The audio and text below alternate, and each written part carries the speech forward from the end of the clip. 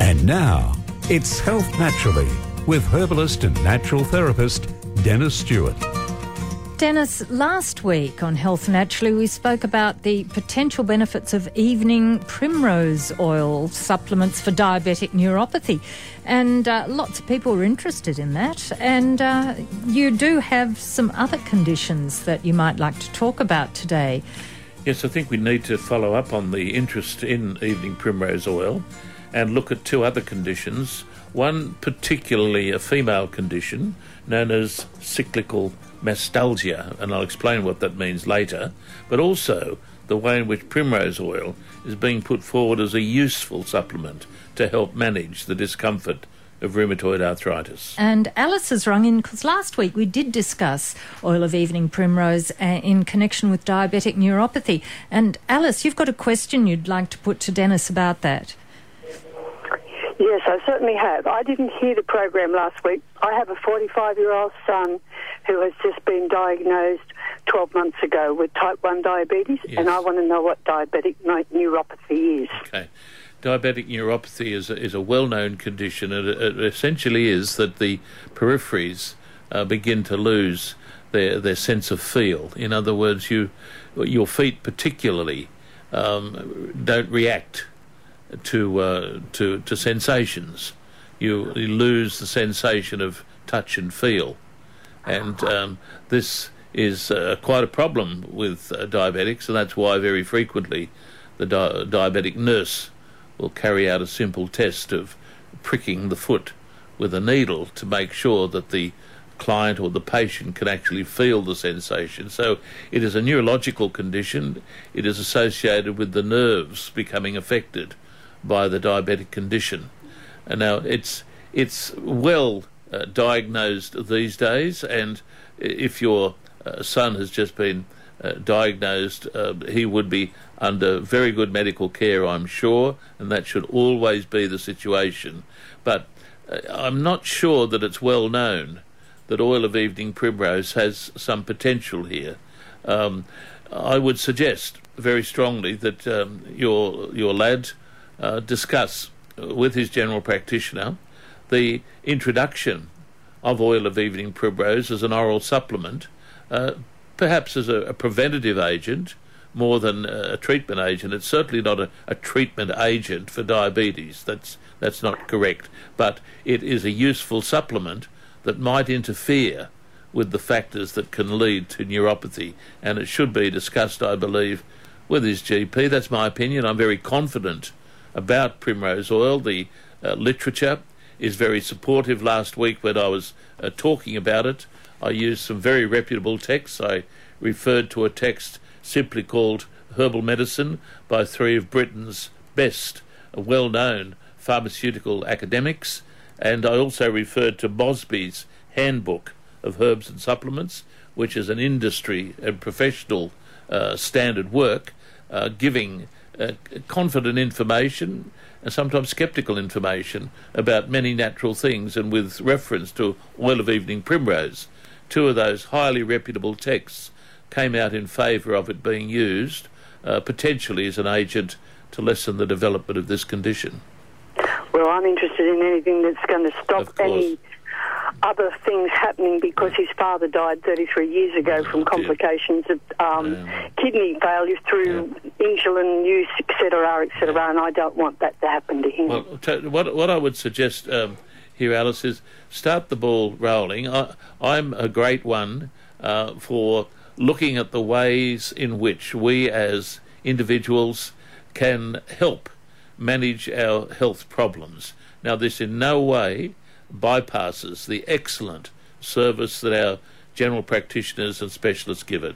I understand that, and I really do want any added help for him. Right. Now, look, what the other thing I would say is this. There's a very, very strong literature base and clinical base to support the use of the herb bilberry for addressing one of the more problematical conditions associated with diabetes, and that is diabetic retinopathy.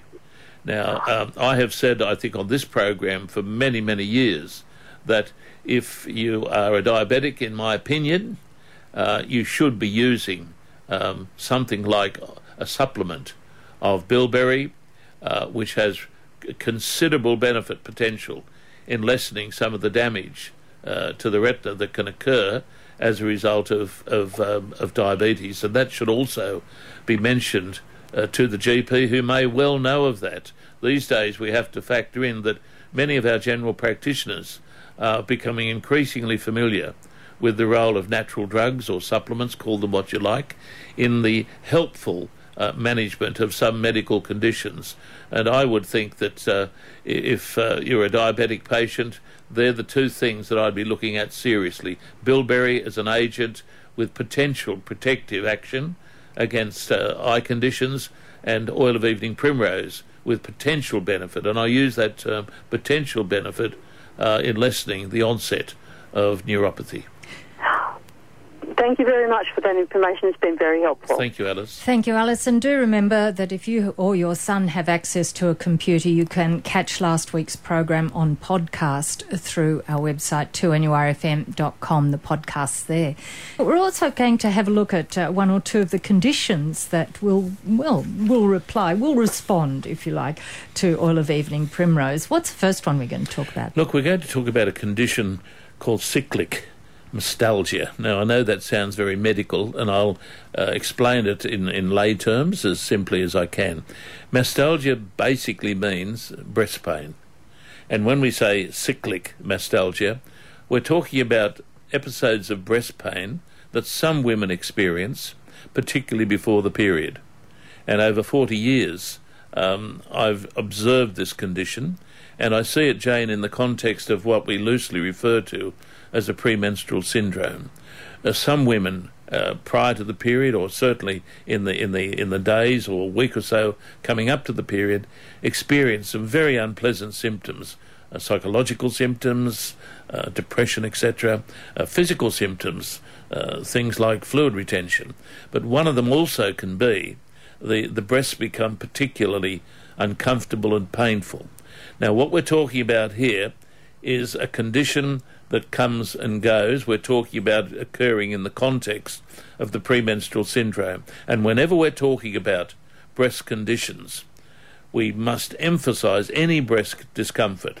Let me emphasise to the listeners, any breast discomfort must be certainly looked at medically before any interpretation on the part of the patient takes place. People, unfortunately, can start to make decisions about their health problems which can end up in big problems. And over many, many years, I've seen women make some serious mistakes about breast symptoms. I remember, Jane, when I was practicing and also lecturing, in my early days of lecturing in Glebe. Dorothy Hall was at Balmain, I was at Glebe. These were the Allison days of herbal medicine teaching. And I remember, prior to lectures, one evening, a woman presented and said she had some breast problems, and the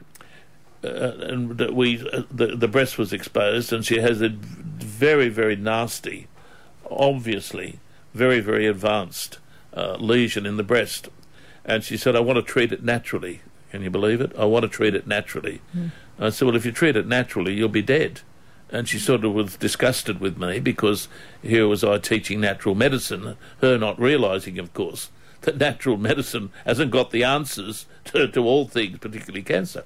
Anyway, the story is, by the end of the academic year, that woman represented in an incredibly bad state.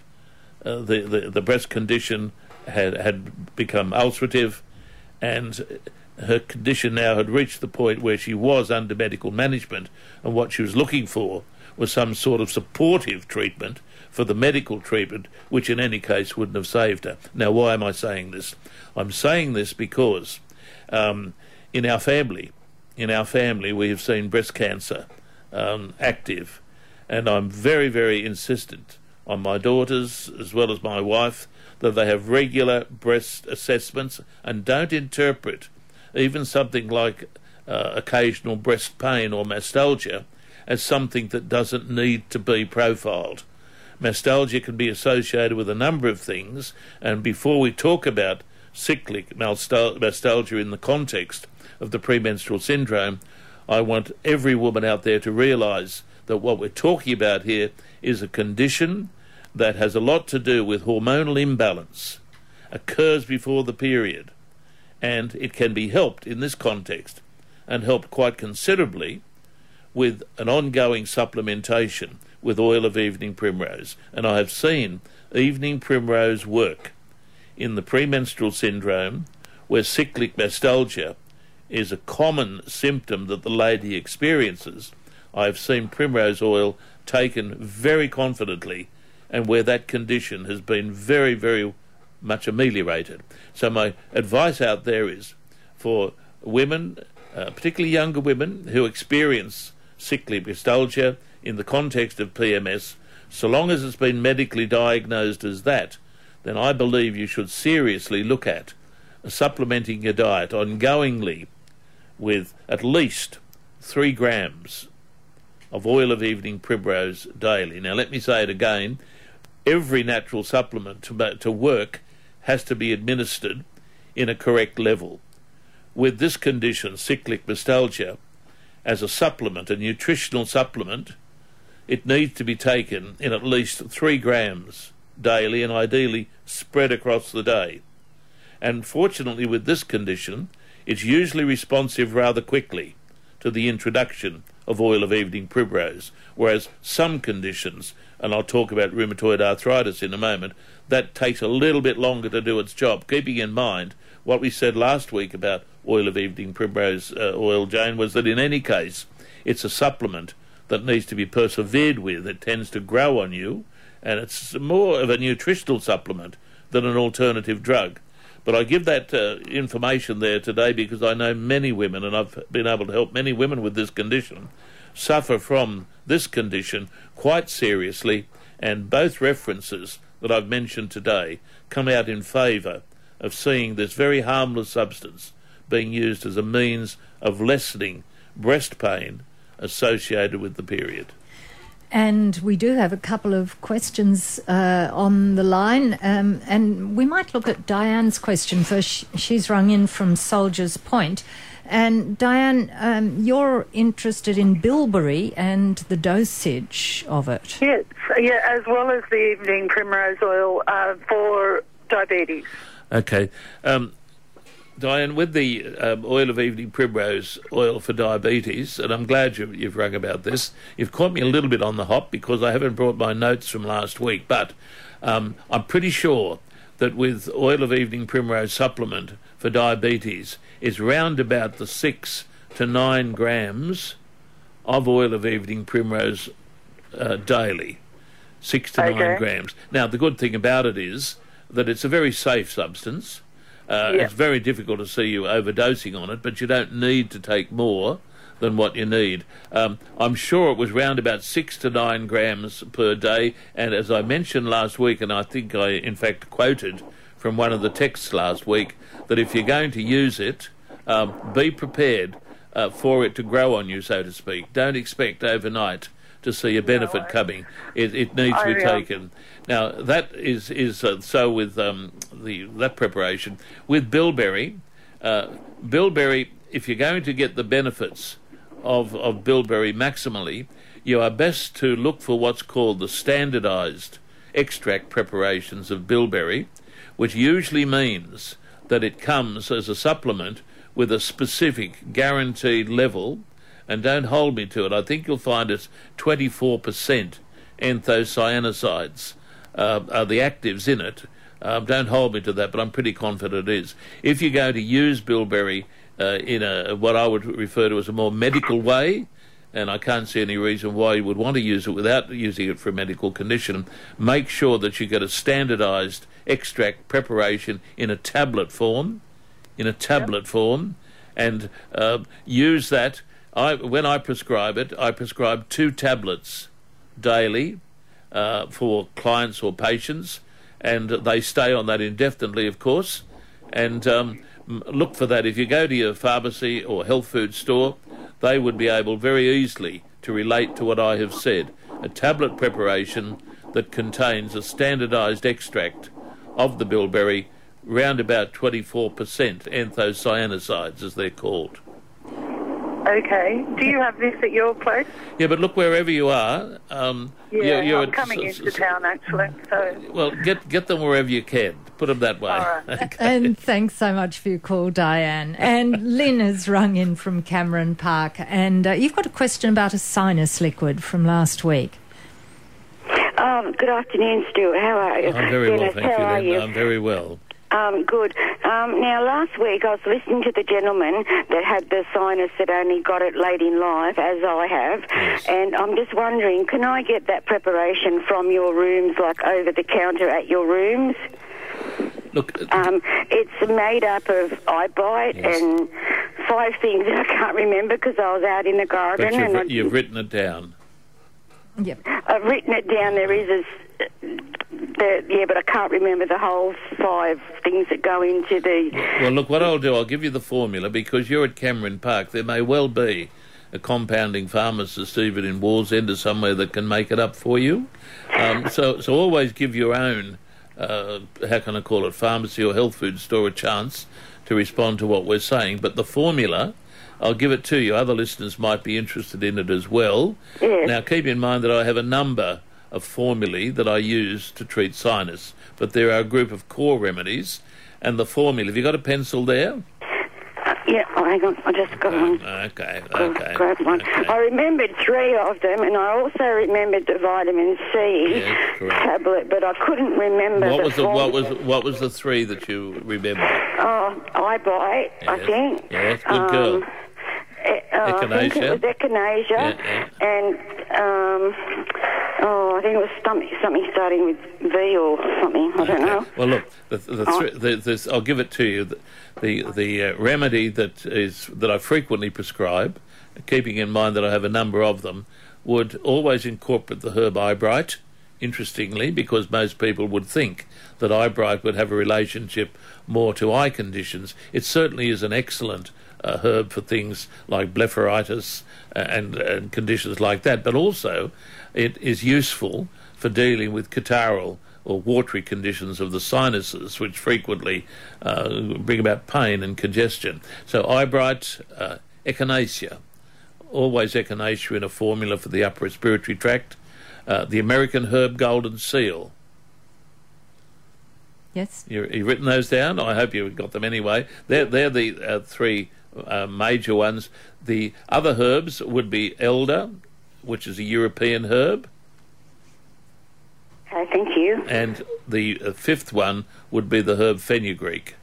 Oh, fenugreek, right, yeah. Now, that's a standard formula that works pretty well, and interestingly, it doesn't take too long to kick in. That is, if you have had the condition diagnosed as sinusitis, this is a useful remedy because it's not something that has to be persevered with for months and months and months. Usually, you're able to see some benefit occurring within a reasonable period of time that would give you confidence to persevere with it.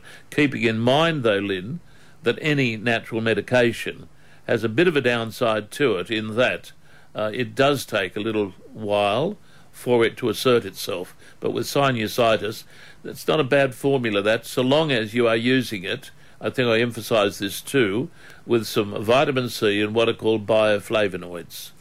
All very good, and all the very best with that, Lynn. 49216216 if you have a question you'd like to put to Dennis today. And we've talked about cyclic nostalgia. Are we about to talk about some other condition? What I'd like to do there, we mentioned cyclic nostalgia in the context of what's frequently referred to as the premenstrual syndrome, and I spent a little bit of time there explaining that the PMS, as it's commonly called, is a well-known syndrome these days. Interestingly, it was pretty well brought to notice by a British doctor, Dr. Katerina Dalton. She was a remarkable lady who wrote a book once a month. And in that book, she demonstrated from her own medical experience and from her own investigation of the factors behind this syndrome that it was a hormonally based syndrome, and that she treated it along interesting lines of using progesterone and got great results. Now, we don't prescribe progesterone, of course, but her development of the idea of premenstrual tension led to the herbal medicine treatment for it, which is based on the herb Vitex agnus castus. And interestingly, there's a story about this. It goes back to my years and years ago in my preparation for lectures. It's been a story of my life, preparation for lectures. But I well remember reading Dalton's book and was impressed by the hypothesis that this was a condition of hormonal imbalance. Now, you might find endocrinologists and even some medicos question that and raise their eyebrows. Well, it's a hypothesis that I think she demonstrated was valid by the success that she had in her treatment of it, which is available to read in her book once a month. But I read a book written by a British herbalist, interestingly called Captain Geoffrey Whitehouse. And I think he was a member of the Raj in those days, but many of them from that level of the establishment also were quite unusual people. Some would say a little bit eccentric. Herbal medicine has always been characterised by eccentrics. But he was a brilliant herbalist. And in that book, which was called Natural Medicine for Women, and I still have a copy of it, very hard to get, he made the statement that Vitex agnus castus, a European herb, and up to that point not used in Western herbalism at all, that was a herb that mimicked the effect of progesterone. In other words, the consequences of prescribing Vitex are what we refer to in herbal medicine as being progestogenic. So taking on board her hypothesis that PMS was associated with a progesterone deficiency condition, we prescribed Vitex agnus castus as a mimicker, if you like, of that, with dramatic results. Whitehouse was correct, and as far as I'm aware, I was the first to introduce Vitex agnus castus into Australia in the early 80s, and it was first trialled at the Leichhardt Women's Health Centre by some of the students that were studying under me with great success. So my point is, in anything to do with PMS, including mastalgia, don't just think of oil of evening primrose, remarkable as it is for the breast symptoms. Think, and I'm talking here to many ladies that experience serious PMS, think of using Vitex agnus castus, readily available from our good health food stores and pharmacies. Some women take Vitex in the context, say, of the last week of the period. I'm a little bit more in favour of seeing it as something that should be taken perhaps ongoingly. But to be fair, many women experience adequate benefit from the syndrome of PMS by using it in the last week or so of the cycle. So I felt it was important to mention Vitex agnus castus as a great support remedy for a condition such as mastalgia, cyclic mastalgia, which occurs in the context of PMS. And while we're talking about oil of evening primrose, Dennis, other uses, other things that do respond to I think by the time we finish this program today, Jane, we will have exhausted perhaps the therapeutic potential of this remarkable substance. But look, it is a remarkable substance, and it's great to be able to just bring before listeners the potential that exists in something as simple and something as safe as this remarkable remedy. Over the years, oil of evening primrose has been one of my favourite remedies to use in eczema conditions, particularly atopic eczema. Now, eczema can assert itself in children, but it can also assert itself very, very vigorously in adults. In fact, presently I have on my books elaborated two men in their 40s who have experienced some of the worst eczema that I have seen for quite some time. Now, in most eczema cases, I find that oil of evening primrose is pretty well a mandatory substance to consider. It doesn't work for everyone. Very few of these things do, and it certainly hasn't got the rating that primrose oil has got for the other conditions we've spoken about. But I always append it to my treatment for inflammatory skin diseases. It's a member of a trilogy, and my approach, which I've documented in a paper on this condition, has always been to treat an eczema condition primarily with the herbs from the British Herbal Pharmacopoeia. British Herbal Pharmacopoeia of 1983 is still, in my opinion, the most useful text for health professionals using herbs, and I structure my herbal component of treatment around stinging nettle and the herb heartsease. They're the two major herbal remedies that form my liquid formulation, but, coming back to my point, I will always append to the herbal medicine treatment the supplement of oil of evening primrose to be taken in conjunction with it. And quite interestingly, the role of bioflavonoids. Now, I know we've touched on bioflavonoids before on this program, but bioflavonoids form a very, very important role in my treatment of most inflammatory conditions of the joints, of the respiratory system, and certainly of the skin.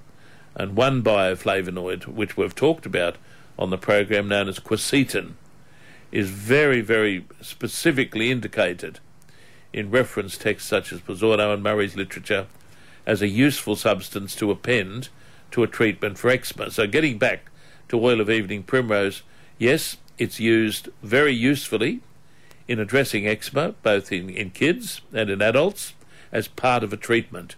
But it also needs to be considered, interestingly, as a supplement with potential against rheumatoid arthritis. Rheumatoid arthritis? Now, we know the literature tends to support the use of fish oil as a useful anti-inflammatory agent in helping manage the symptoms of rheumatoid arthritis. What we're talking about here is managing the subjective aspect of the condition. We're not suggesting that the fish oil, or in fact oil of evening primrose, necessarily alters the direction or the actual chemistry of rheumatoid arthritis, but the subjective symptoms of the condition tend to be lessened with a diet that is either rich in the fish oils, 6 to 9 grams a day, or at least the same amount taken as an alternative of the oil of evening primrose. And this might be useful for people say to me that they can't take the fish oil because fish oils may interfere with clotting activity. That may be so. I've not found anything yet in the primrose oil literature to say that that is a possibility. I stand contradiction on it, but it's a useful alternative perhaps to think of as an oil with what's called an essential fatty acid. These oils are well documented scientifically. They contain credible active principles, and these essential fatty acids, both in the fish oil and also in primrose oil, are thought to be associated with the moderate benefit they give in lessening some of the symptoms of rheumatoid arthritis. That's good to have an avenue there, isn't it? We've still got time for maybe a quick call more, 49216216. I'd be for. just an interesting, going back to Vitex agnus castus for a moment, you might see that there are a number of herbs that are particularly my favourites, and Vitex agnus castus is one of my favourites. Interestingly, the herb seems to work best when it is given in very small dosages. Now, I'm saying this because I know there are practitioners in this town that listen to this program and pick up on some of the information that I give. I know that for a fact. And many of them are using liquid herbal preparations, as I do, and good on them. They're heading in the right direction. And when I'm no longer practicing, it's good to know that there'll be other younger practitioners in the town using liquid herbal formulations. Now, what I'm going to say is that, in my opinion, some of the formulations, some of the preparations of Vitex agnus castus are too concentrated. Mm-hmm. And if we look at the way in which the Europeans use Vitex agnus castus, they have always used it in very, very small dosages. And I'm pretty well of the opinion that we can get just as good a result in managing conditions for which the herb is appropriate using it in smaller doses rather than becoming gung-ho. Okay. That is something to throw out to the younger practitioners who may have had tuition on the herb, my information or my experience suggests that less concentrated preparations based on the European use of the herb may give you just as good results. Excellent. Now, we were talking about the Vitis agnus castus and its popular name, chaste tree. Oh, yes. It's been in use for a while, hasn't it? It has indeed. In fact, there's a bit of a story about it. And look, there's a great deal of truth in this. Chaste tree was also known as monk pepper. Monk's pepper. And did the monks sprinkle it on their food? They did. In fact, they might have taken it more deliberately than that, because we do know that the chemistry of Vitex agnus castus does have a deflating effect on the male libido, and hence its term chaste tree or chaste berry. Now, we shouldn't just shrug our shoulders at that, because a lot of herbal use today is based on that situation.